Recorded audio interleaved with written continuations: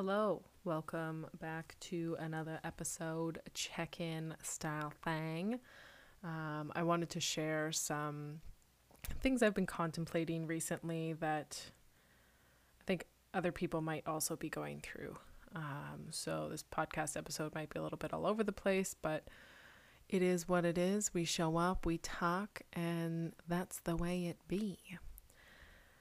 So one of the main things that I've been reflecting on is relationships, specifically within partnerships and how their romantic partnerships and how their expectations differ from friendships or family.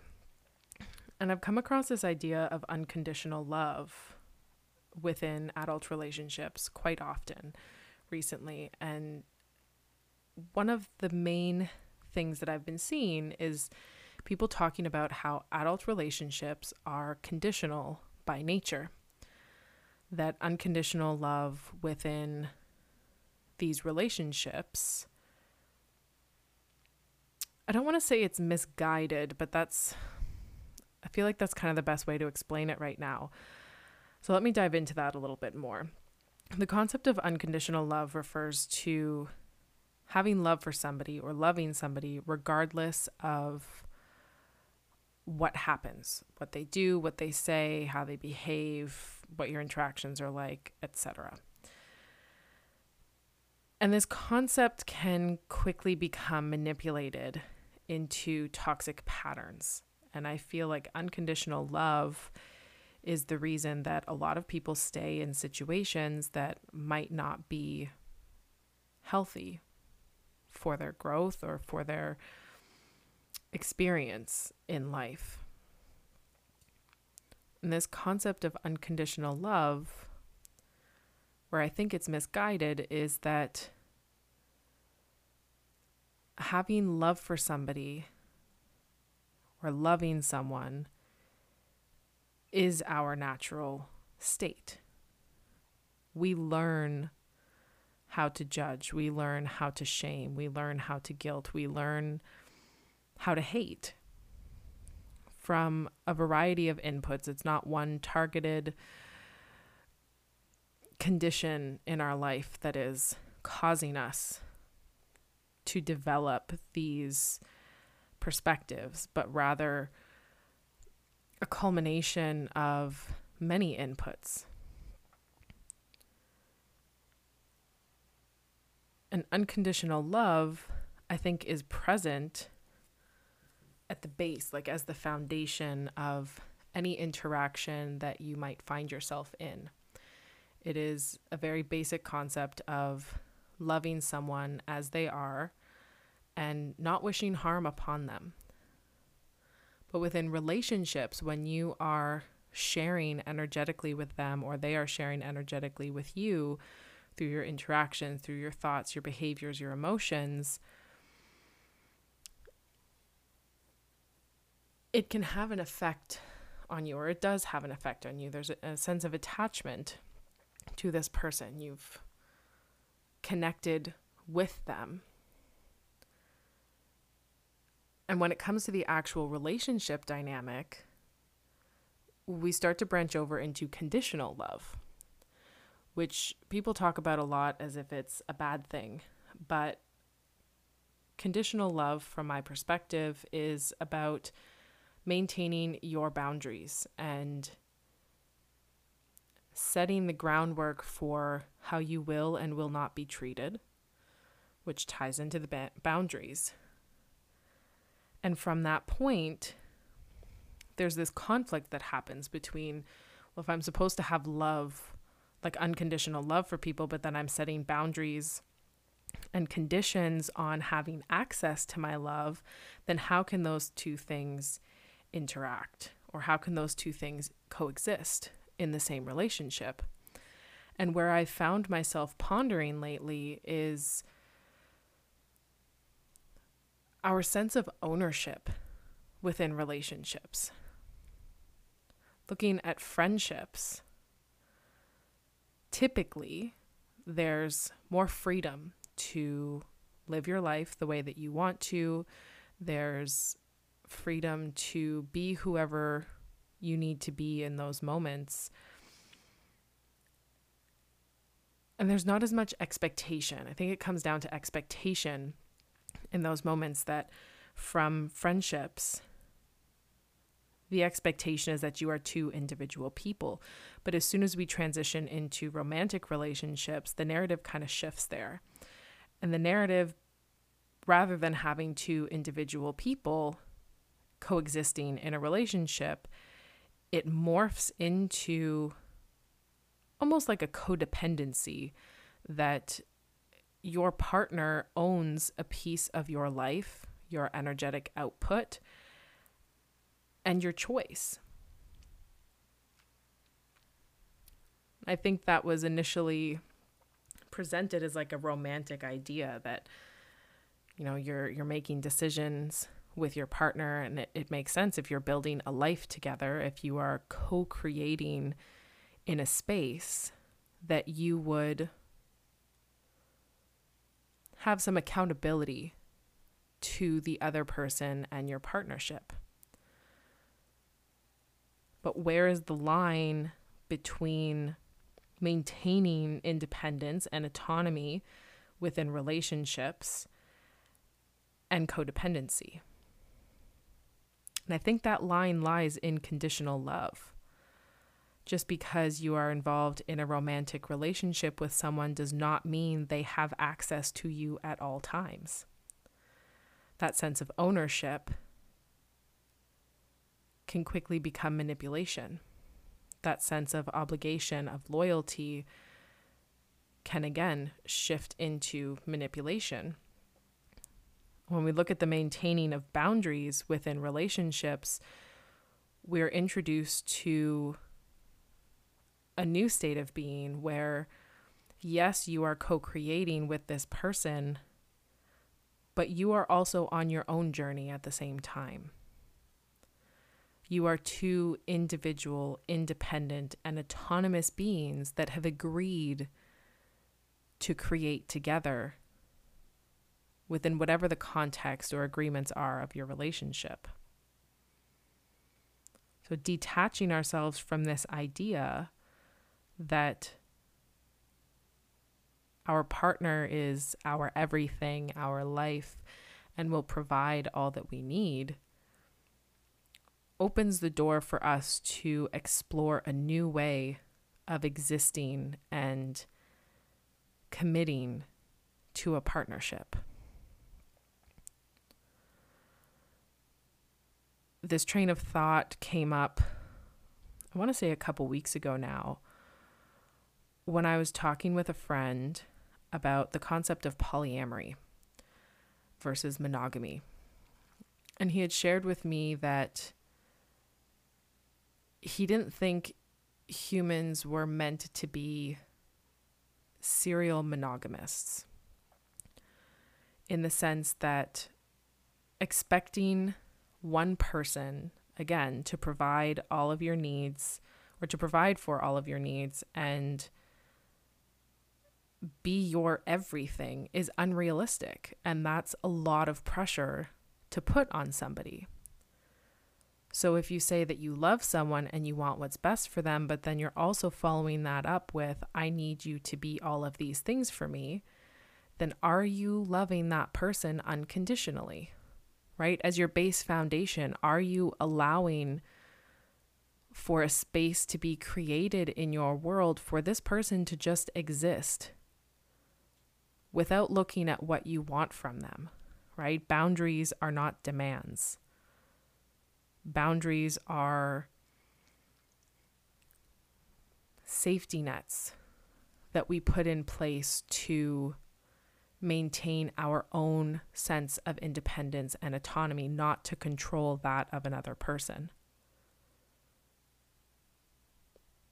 So when you look at modern monogamous relationships, I'm starting to see this trend that is, honestly, it's not even a new trend. It's that sense of ownership, right? We've seen it before in traditional, I say this with air quotes, traditional relationships and marriages, that there is a sense of ownership over the other person's life. And with that sense of ownership comes a sense of entitlement. Removing the context of condition holds that space open for the other person to make a choice that feels right for them. So when we were exploring the concept of polyamory, I've been very intrigued by it lately. I've had a few people talk to me about their own journeys within polyamory and what that meant for them and how that interacted or how that influenced or played out in their life. And what I've found by speaking with them is that everybody's sense of autonomy is respected. Boundaries are respected. Yes, any relationship can be toxic and manipulative, but that's not something that is exclusive to polyamorous relationships. They're still built on a foundation of love for the other person, of care, compassion, empathy, just like monogamous relationships. But the difference is that each person is free to meet their own needs however they need to and with whomever they need to.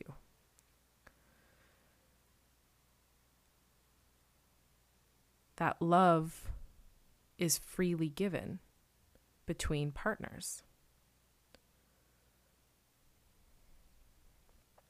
And this transitions over into judgment and shame and guilt. I've been listening to an audiobook by Brené Brown. It's a series of lectures that she included as part of workshops on vulnerability. And when she talks about judgment, shame, and guilt, she refers to them as gremlins, and how these gremlins have a voice that comes into our minds and sways our decisions. And typically this influence comes from external sources and our fear of disconnection, of misunderstanding, and a loss of autonomy, I would go so far as to say.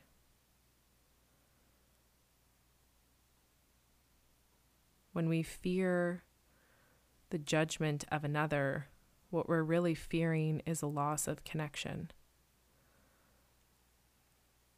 a loss of their love, maybe even a loss of unconditional love.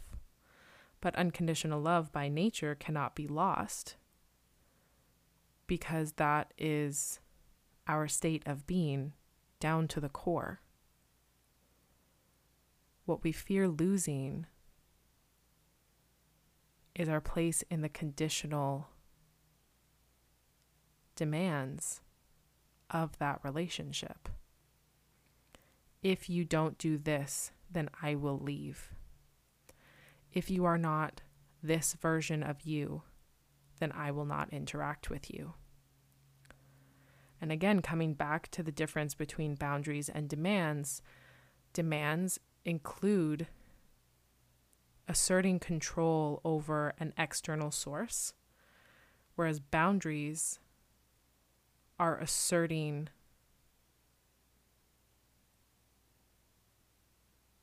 autonomy over internal sources.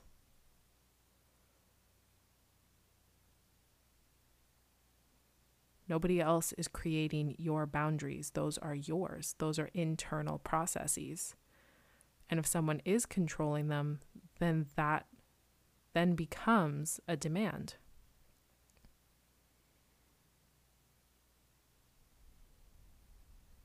How many of our choices are dictated by our fear of what other people will think of us or will say about us? How many choices hang in the balance of someone else's opinion? fearing a loss of connection to the people and the places and things that show us we are loved, that we belong, that we are a part of something. How many of our decisions are being made because we fear being alone?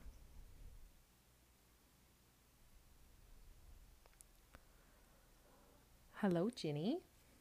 Would you like to come talk on the podcast, Bubba? Do you have things you'd like to say? Come on. She's just sitting beside my desk on the floor, staring at me with big wide eyes and a very chonky body. There you are. You gonna say hi? You're gonna be quiet for once in your little life? She's usually screaming. You have lots of things to say.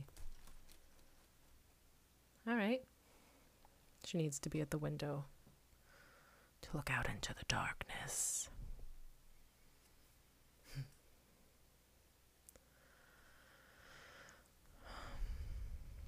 So this is where I'm at for today. This is what I've been reflecting on recently, and how these fears and beliefs play into my own interactions in life. Just today, I found myself in a state of being overcome by fear of what others would think. Regardless of what I wanted in that moment, regardless of the direction I felt my path calling me, I was worried about what my friends would think, about what my friends would say.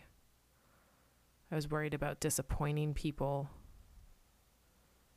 as if their disappointment was a reflection of my ability to be authentic, when their disappointment stems from me not meeting the expectation that they had for me. There's a quote I came across once that said, "Other people's opinions and expectations are not of your concern." And I never really understood how they couldn't be, because my entire life was dictated by those around me. And I learned that love was conditional on demand, supply and demand. And in this case, I supplied a version of me that was so draining to produce, that required a constant performance of self to meet their demand for entertainment, to meet their demand for superiority and control. So now, as I sit here contemplating the reclamation of self, I fear what I will lose in the process. I know what I will gain, but I still fear what I will lose. Thank you so much for listening. I enjoyed having this time for us to chat. If you have any questions or comments, or if you'd like to even be on the show, feel free to send me an email at thebeeandthebaroness@hotmail.com, or check out my website, thebeeandthebaroness.com. Again, thank you for being here. I love you, and I will see you in the next episode.